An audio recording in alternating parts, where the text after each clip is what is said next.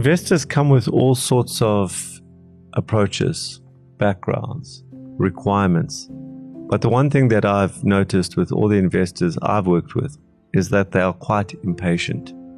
They've heard so many pitches before and can almost anticipate how the pitch is going to unfold, what the unique selling proposition is that the entrepreneur is going to try and convince us of. A big mistake that I see with entrepreneurs who are pitching to investors is that they try keep the aha moment, the big reveal, till the end. The problem with that approach is that the investor loses patience and loses concentration.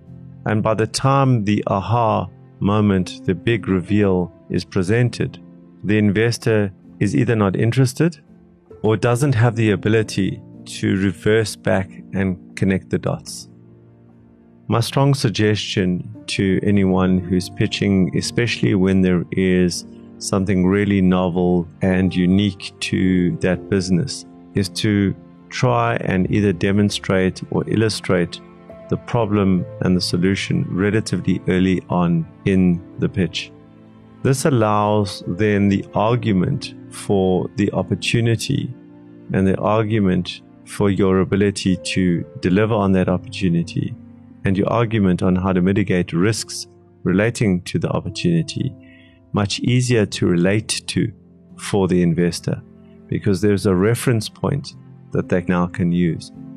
What this does is allows the investor to follow your argument in a practical, referenced way rather than in a conceptual way as you are building an argument about what the opportunity is, what the problem is, what the ability to deliver and risk mitigants are relating to something that you're only going to reveal a few sentences later.